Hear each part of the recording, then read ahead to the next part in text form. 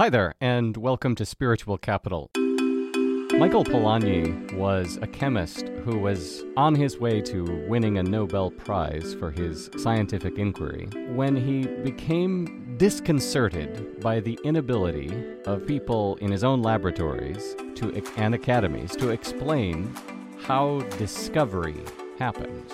And so he wrote a book called Personal Knowledge, in which he details how people practice a kind of attentiveness that can't be fully explicated. It's tacit. He came up with a whole theory of tacit knowing. But in order to illustrate this theory, he told a story about a time when he was a young med student. He was studying an X-ray image, and frankly, he wasn't getting anything. He couldn't see anything in the image, he said, except for the ribs. He couldn't see the pulmonary conditions that he was supposed to be looking for. Not, that is, until he stood next to a couple of seasoned X-ray image readers, some doctors and instructors, I suppose, and he practiced this kind of oscillatory awareness. He looked at the doctors as they talked about the image, and then he looked back at the image, and he listened to the doctors, and he looked at the image, and back and forth he went until he said he stopped seeing the ribs and he started to see the lungs.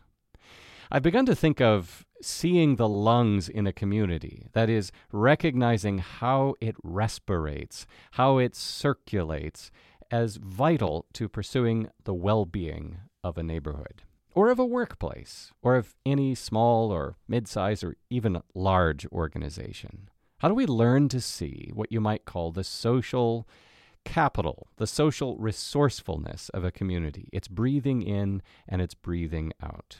But you know, Michael Polanyi somewhat diminishes the importance of seeing the ribs.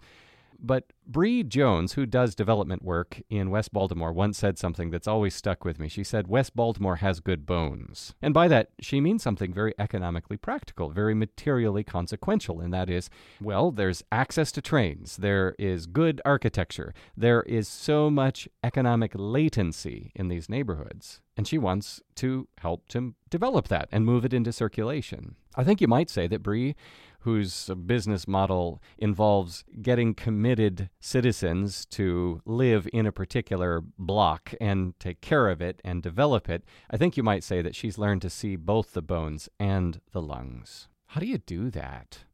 A few years ago, I was at SOCAP in San Francisco, and I was talking with a man from Indianapolis, Diamond Harges. You probably heard me reference him before. He's been a guest on this pod before. And he mentioned that recently he and a friend had been doing a kind of, unconventional social practice. They'd been taking a digital recorder around to their neighbors and asking them to tell stories. And they would sort of animate these stories by saying, hey, tell us about a time when you gave something away and you didn't expect anything in return. And the stories they heard were just astonishing. In fact, Diamond said something that is lodged in my soul. He said, we move millions of dollars in my neighborhood. He was speaking of philanthropic circulation. Now, since then, I've gotten a chance to visit his neighborhood. It's a low-income neighborhood. It's not a place that you would look at and say, oh, yeah, probably millions of dollars circulating in this neighborhood. Now, I attribute my own inability to see this movement, to see this circulation, this respiration,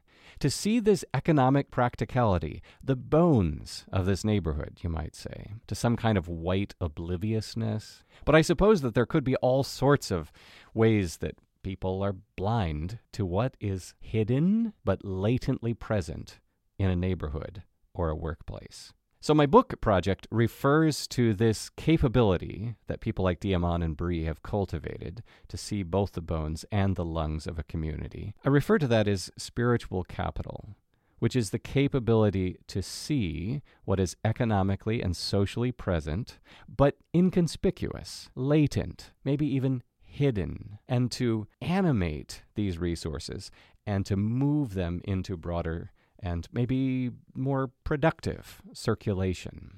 I explore this in my just published book, Why Spiritual Capital Matters, which has been put out by Wipf & Stock. You can buy it for about $20 on any number of websites. Because I'm not such a big fan of Amazon, you might try Better World Books, or just go to the publisher Wipf & Stock and you'll find a copy there. I hope you consider yourself welcome to this Season 4 of the podcast Spiritual Capital.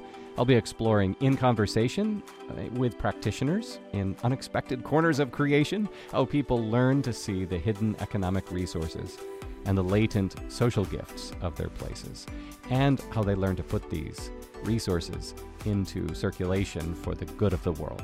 I'm Craig Mattson. Thanks for stopping by Spiritual Capital.